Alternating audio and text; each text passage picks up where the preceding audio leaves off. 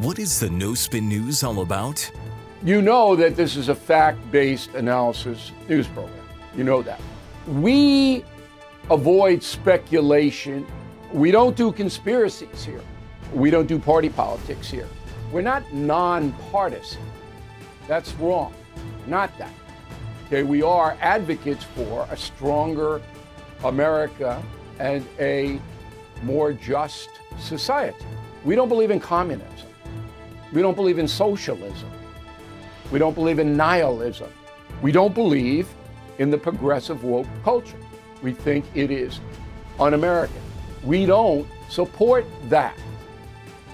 So you should know what we are, and it would then crystallize what we do.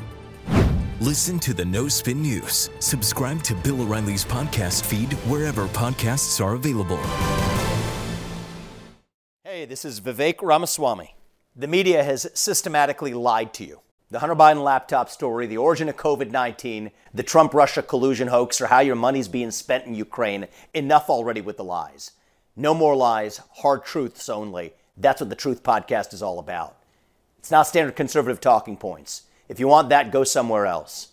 But if you want the hard truth delivered to you in a way that challenges you and will challenge me intellectually, you're not going to find anything like this on the internet. Subscribe to the Truth Podcast today on Apple, Spotify, or wherever you get your podcasts.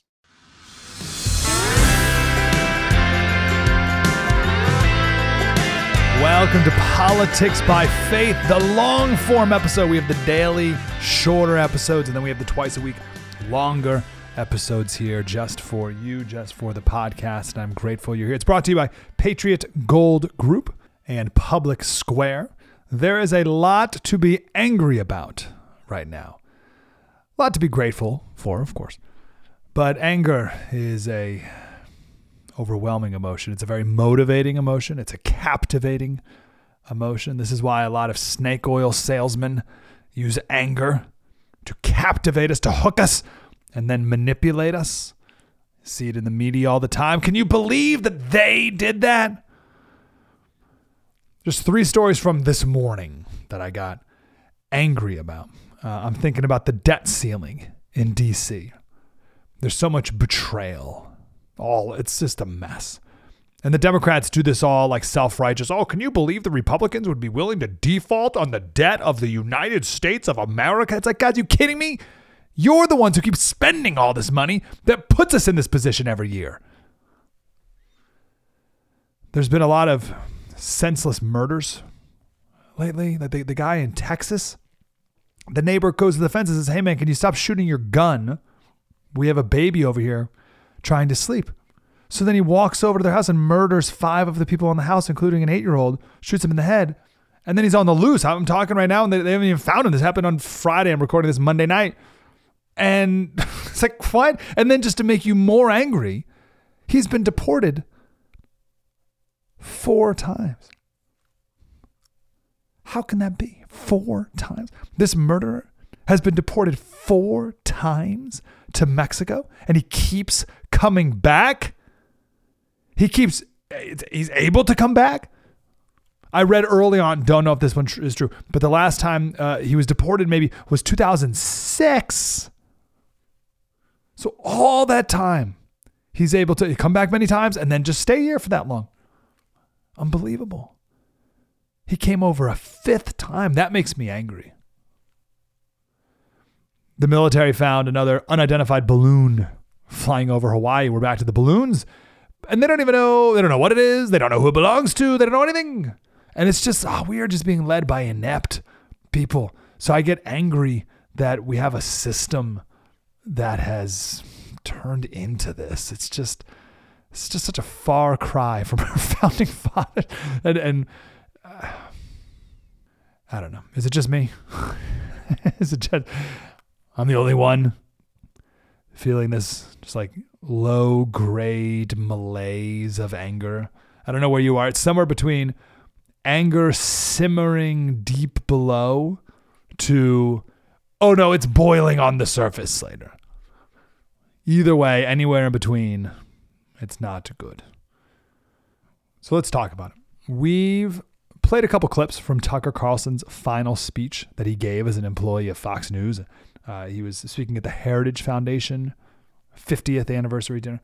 And there's a couple of great clips. I don't think we've played this one, but this is an important one because some people are saying that this is maybe not the thing that got him fired, but the type of talk that got him fired. He's talking about good and evil. What you're watching is not a political movement, it's evil. So if you want to assess, and I'll put it in I'll stop with this. I'll put it in non-political, non-specific theological terms, and just say, if you want to know what's evil and what's good, what are the characteristics of those? And by the way, I think the Athenians would have agreed with this. This is not necessarily just a Christian notion. This is kind of I would say, widely agreed upon understanding of good and evil. What are its products? What do these two conditions produce? Well, good is characterized by order, calmness, tranquility, peace, whatever you want to call it, lack of conflict, cleanliness. Cleanliness is next to godliness. It's true, it is. And evil is characterized by their opposites: violence, hate, disorder, division, disorganization, and filth. So if you are all in on the things that produce the latter basket of outcomes, what you're really advocating for is evil. That's just true. I'm not calling for a religious war, far from it.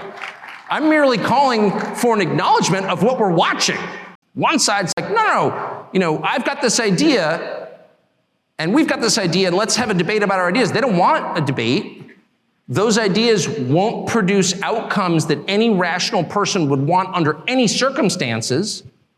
Those are manifestations of some larger force acting upon us. It's just so obvious. It's completely obvious. And I think two things. One, we should say that and stop engaging in these totally fraudulent debates where we are using the terms that we used in 1991 when I started at Heritage, as if maybe, I could just win the debate if I marshaled more facts. I've tried that, doesn't work. And two, maybe we should all take just like 10 minutes a day to say a prayer about it. I'm serious. Why not? And I'm saying that to you, not as some kind of evangelist. I'm literally saying that to you as an Episcopalian. The Samaritans of our time. I'm coming to you from the most humble and lowly theological position you can. I'm literally an Episcopalian, okay? And even I have concluded it might be worth taking just 10 minutes out of your busy schedule to say a prayer for the future, and I hope you will. People get turned off by that language of good and evil. It makes people very uncomfortable. Christians shouldn't. Christians should not get uncomfortable when talking about good and evil. We need to have more maturity and discernment and confidence when it comes to talking about this. Ephesians 6:10, finally, be strong in the Lord and in the strength of his might. Put on the whole armor of God so that you may be able to stand against the schemes of the devil. For we do not wrestle against flesh and blood, but against the rulers, against the authorities, against the cosmic powers over this present darkness, against the spiritual forces of evil in the heavenly places. Therefore, take up the whole armor of God that you may be able to withstand in the evil day. And having done all, to stand firm. Not wishy-washy, I don't want to stand firm. Having fastened on the belt of truth, and having put on the breastplate of righteousness, and as shoes for your feet, having put on the readiness given by the gospel of peace. In all circumstances, take up the shield of faith in all circumstances, with which you can extinguish all the flaming darts of the evil one. Oh, I don't know. Evil and good makes me feel uncomfortable. And take the helmet of salvation and the sword of the Spirit, which is the word of God, praying at all times in the Spirit, with all prayer and supplication. To that end, keep alert with all perseverance, making supplication for all the saints and also for me, that words may be given to me, and opening my mouth boldly, and this is true for you, to proclaim the mystery of the gospel, for which I am an ambassador in chains, that I might declare it boldly as I ought to speak. Whew. Yes, there are some people who may support a policy. Let's just say transgender kids.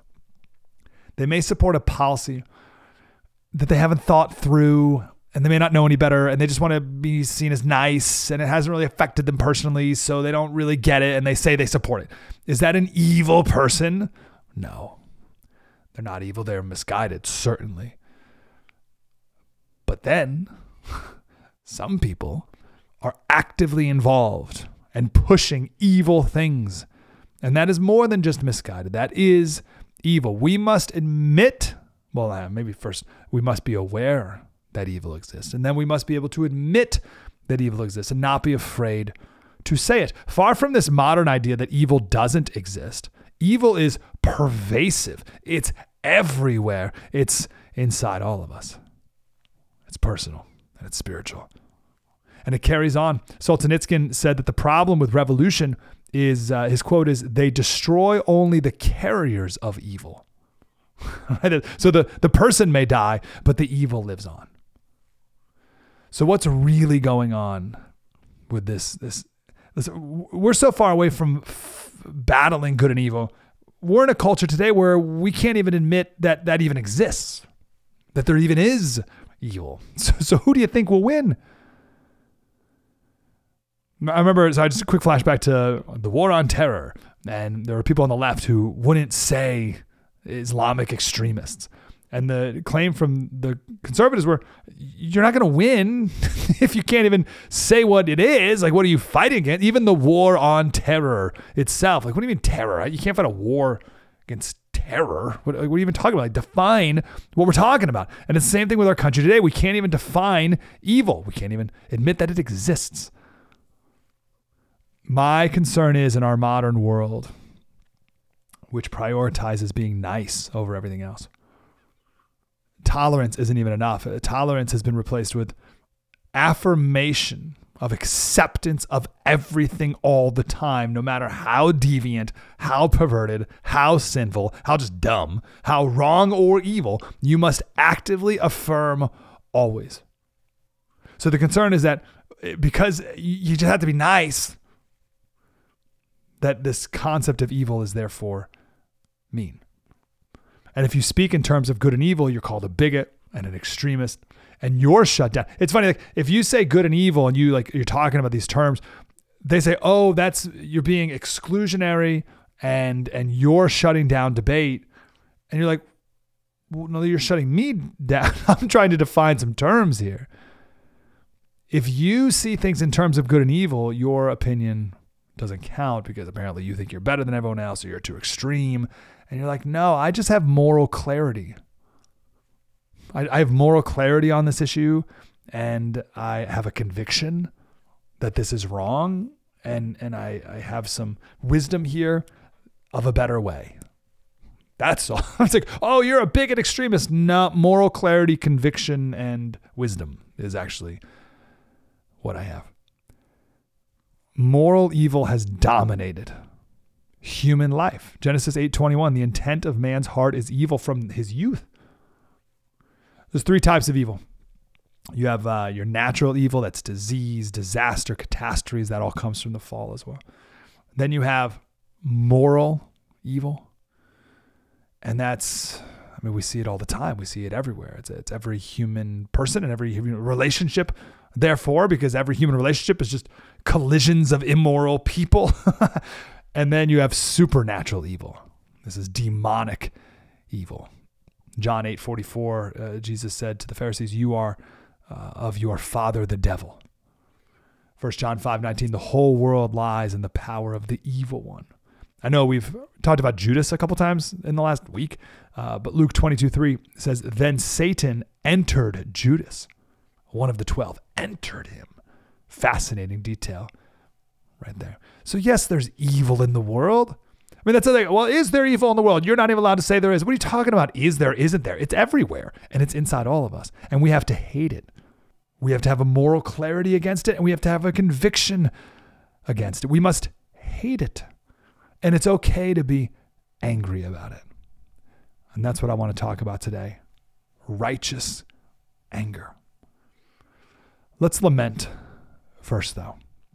Let's lament all this brokenness. I want to talk about Homer and Achilles here in just a minute and see there's 4 ways that Achilles' anger led to even worse destruction. And I want to see which of these relate most to your life. But first, I want to tell you about Patriot Gold Group. We have more banks being taken over by the federal government. It's like, this is fine. We have more failed banks. I guess First Republic Bank was seized by the feds and then sold to JP Morgan. Okay. It's fine. And Biden says, no, the system is safe and sound. Do you believe him? You believe any of them? I don't. See if gold is wise for you and your family. Consider it. I could tell you it's been around for a while. Patriot Gold Group is, well, it's where I bought gold. I think they're the best. I'm not going to mess around with anyone less than the best. Why would I not go to the best? So I went to the best, and I'm telling you who I went with. Patriot Gold Group. They have a no fee for life IRA, where your IRA or 401k can be put in physical gold or silver. And you may be eligible for a no fee for life IRA and qualifying rollovers. That's good. Or you can just buy gold and just have it, and they mail it to you. A FedEx truck shows up and gives you gold. You're like, huh? This seems like illegal, but that's certainly not. Well, not now. For now it isn't, I should say. FDR made it illegal to own gold physically. 888-617-6122. Get a free investor guide. Start there. Patriot Gold Group, Consumer Affairs top-rated gold IRA dealer 6 years in a row. Told you they're the best. 1-888-617-6122. 888-617-6122. Tell them you know Mike Slater. PatriotGoldGroup.com. So in Homer's The Iliad, it's a great description of how rage and anger, it's all-consuming. The opening word of the Iliad is wrath. It's the first word in the whole thing. It's long, but Homer went with wrath as the very first word. So I got 4 examples of the wrath of Achilles here. And I want to see which one of these 4 you can relate to the most. So you can look back on the anger, the times when you've been angry in your life. And then also if you're angry right now. So the very first one, his dear childhood friend died in battle. His name was Patroclus. So here's from the Iliad. Achilles was now beside Patroclus, weeping bitterly. He laid his hands on his chest and held them there for a long time as if warming them at a fire. Patroclus, he cried, dearest friend, since I left you last, I have come to know the full extent of my anger. It has brought me nothing but pain and grief, and now it has cost you your life. So anger can bring pain to others around you, those closest to you. Have you ever experienced that? Okay, we don't want that. So let's table that. We'll get back to it. Achilles was also angry at the Trojans for killing his fellow Greeks. Achilles was burning with anger. He stood on the high ramparts looking out over the plain and shouted to the gods of Olympus, Father Zeus, if you ever granted me a prayer, grant me this. Let me take revenge on these Trojans, for they have killed my friends and stripped them of their armor. So there's anger again. And again, not helping. So anger can hurt not only the people you love the most, those closest to you, friends or family, but any group you're a part of, any community you're a member of, and your country. Just it derails the mission you're on in life, consumes you and takes you to places you don't want to go. We'll get to that in a minute. Third example, his rage in battle. Thus spoke Achilles and led the way in the forefront of the battle. And the earth groaned beneath the tread of the warriors as they rushed to the fight. And the dust rose up like a thick cloud as the Trojans and their allies advanced to meet them. And in the midst of the conflict, Achilles raged like a lion that has been wounded by hunters and fights with double fury.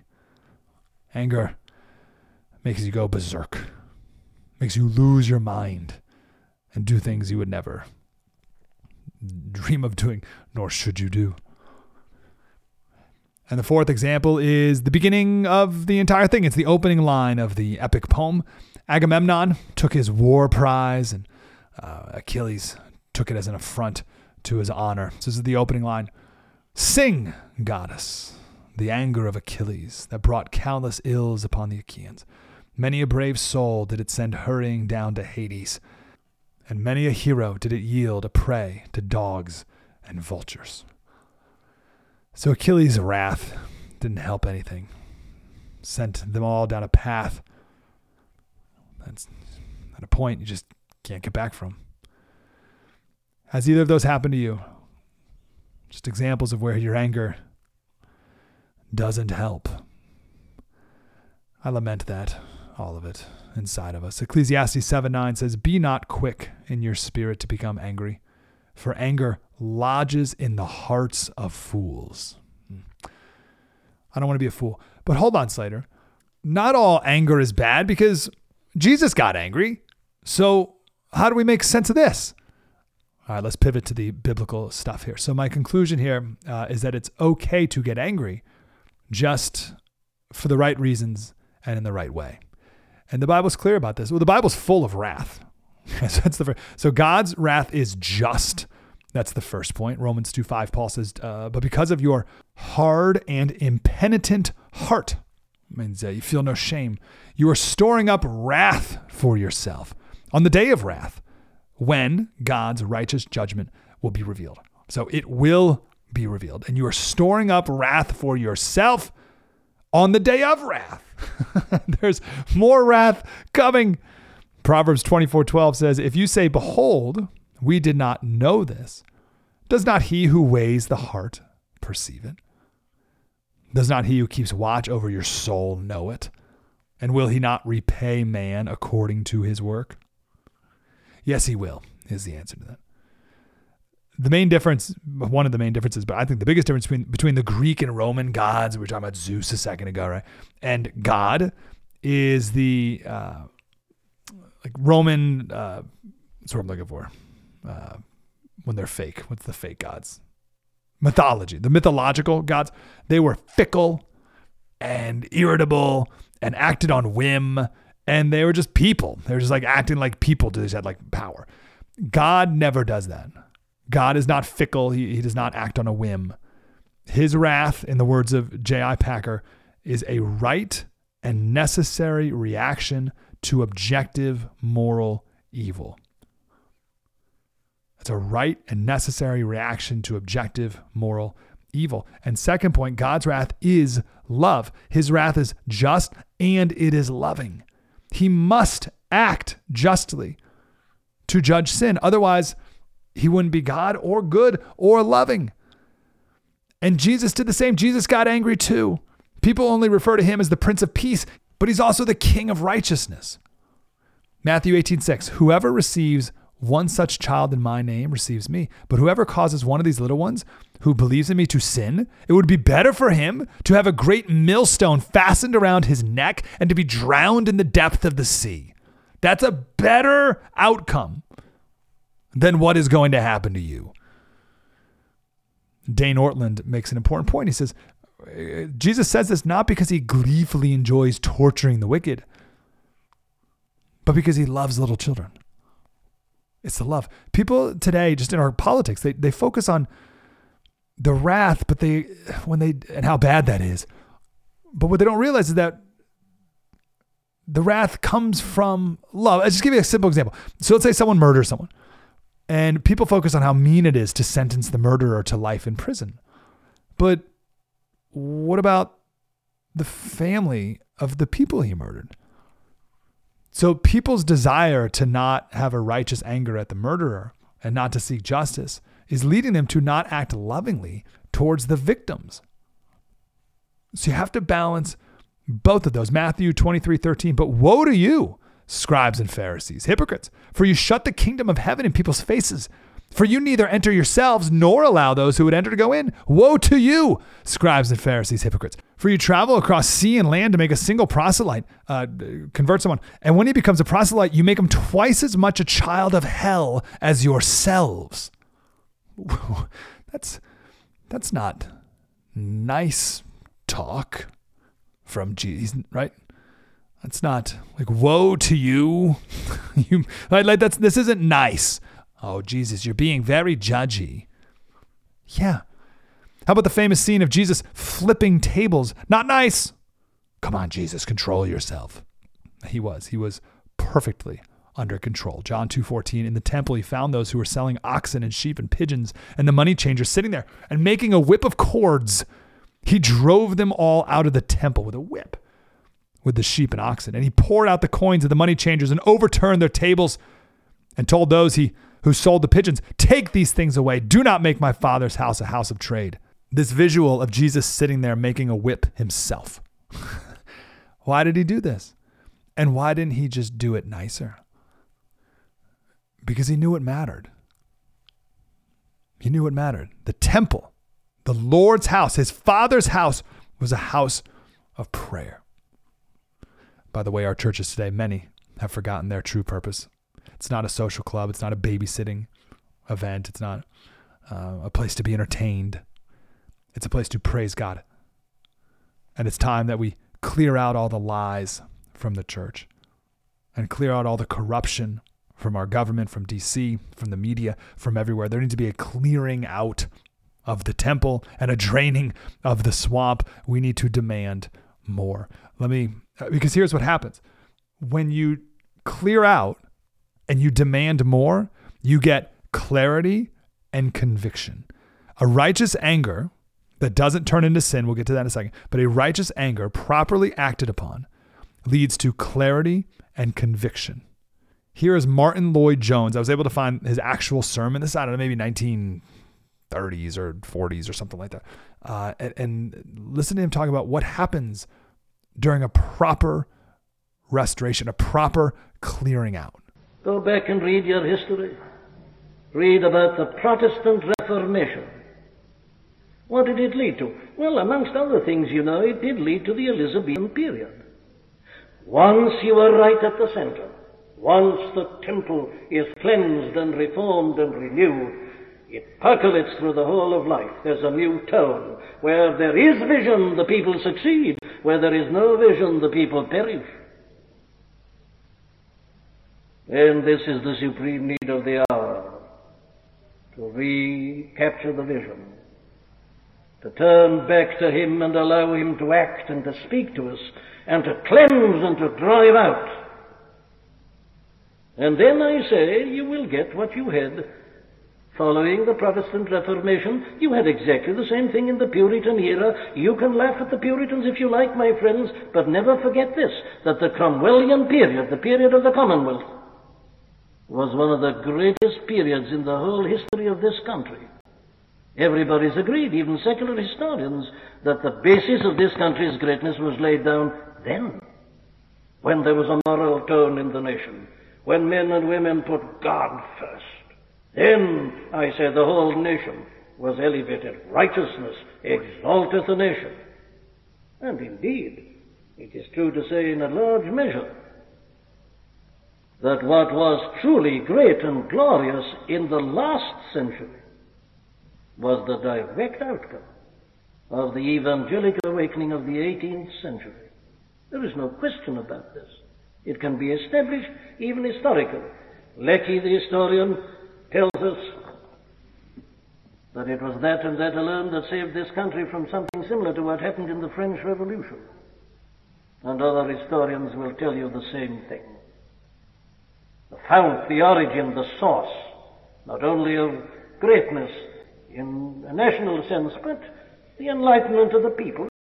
I've been saying the same thing about, and this is why I've been focused so much lately on Puritans and the preaching from America's true founding, like the 1600s, early 1700s, because they laid the groundwork for our founding fathers. So I've been very focused on our founding grandfathers and great-grandfathers and the people who laid the moral foundation that our founding fathers were born into, that gave them clarity and conviction.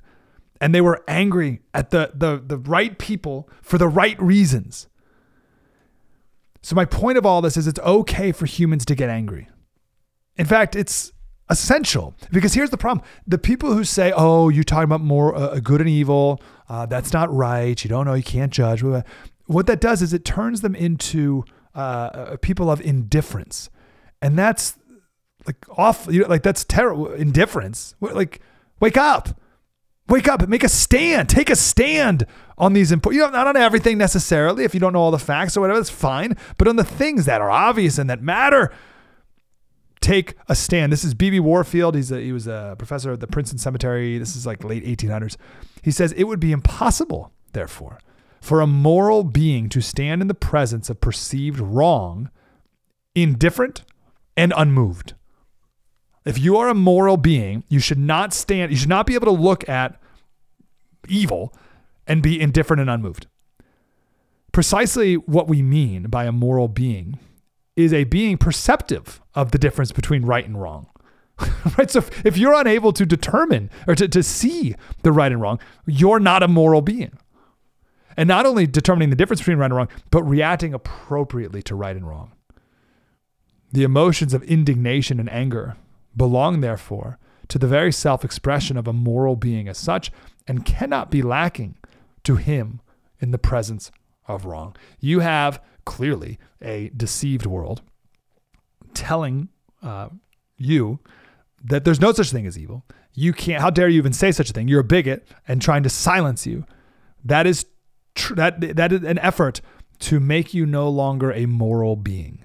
That is an effort to silence you and make you indifferent and meaningless and to doubt and to not have conviction and not have moral clarity. And then what are you? The Bible, on the other hand, is very clear. Psalm 4:4, David says, be angry and do not sin. The Hebrew word here for be angry it means to tremble, to be troubled, to shake, to quake, to be perturbed, to quiver with anger, right? So care, right? Like care about what's happening in front of you. Care about it. Be angry. Be perturbed. Tremble, shake at what you're seeing. Have the moral clarity to see that this is evil. And while our country's saying, oh, who are you to say, blah, blah, blah, I'm a moral being. I am angry at this because this is bad. This is wrong. This is dangerous. This is evil.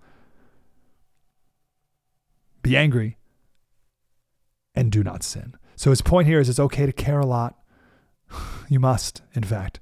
Just don't go so far as to sin. Ephesians 4:26, be angry. This is in Greek, so it's a different word, but be angry and do not sin. Do not let the sun go down on your anger. So the Bible commands you to be angry. But what do we do with that anger? Well, a couple lines after that Psalm 4:4, he told you, be angry, but don't sin. Offer right sacrifices and put our trust in the Lord. There it is.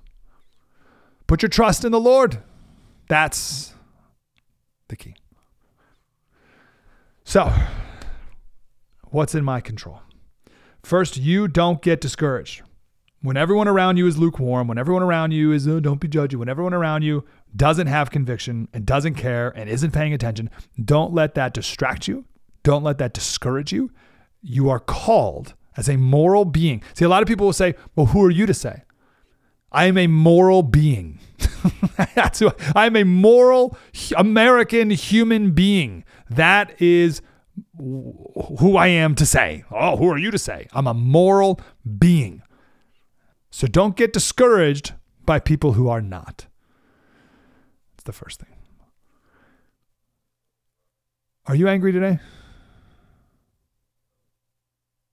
Why? Is it righteous? Here's a good tip. Is it about you? If it's about you, it's probably not righteous. Could be. Don't get me wrong. But that's a first hint of just something to be aware of. A yellow flag, not a red flag in the field, a yellow flag. Is it something bigger than you? Is that why you're angry? Okay, that's a better sign. Is this anger leading you to a sinful place?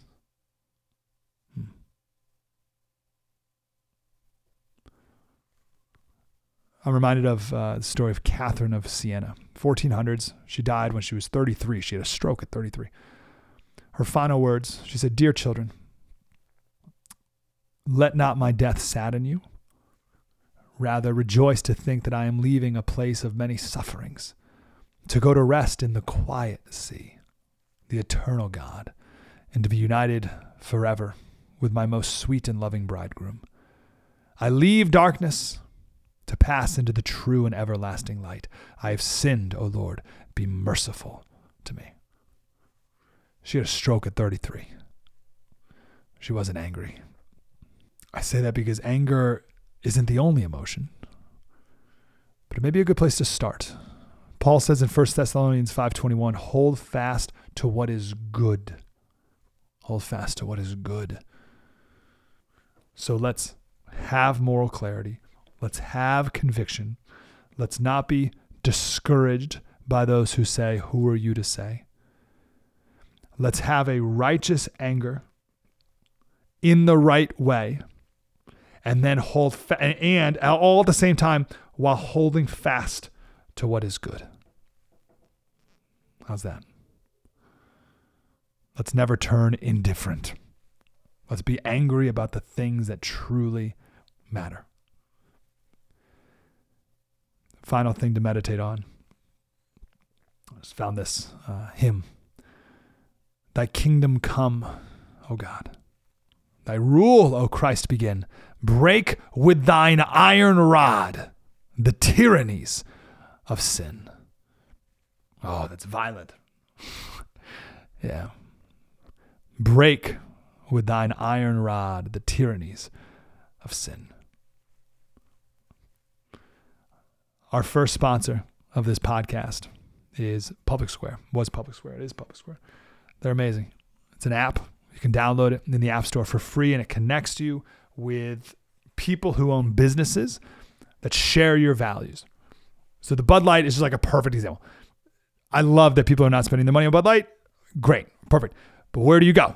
Or whatever. But it's not just alcohol. It's every business. Every single business has these major players that hate you. Like they just despise everything about you. They hate every value you have, and they're getting bolder and bolder in speaking against you. So enough already. Public Square. Download it. Start small like I did.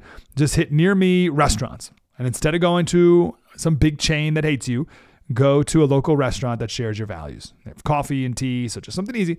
And then grow from there. And pretty soon, you're only buying things from people who share your values. And it's great because money's a tool. And how you spend it matters, not only on what you spend it on, but who you spend it with, who you're giving it to in return for great products, of course, great products and services. And they're all on the app. Download, it's free. Public Square in the App Store, publicsq.com. And if you scroll down, you can see the 5 values that every business owner has to sign on to in order to be featured in this app. It's nationwide. Public Square, free download in the App Store.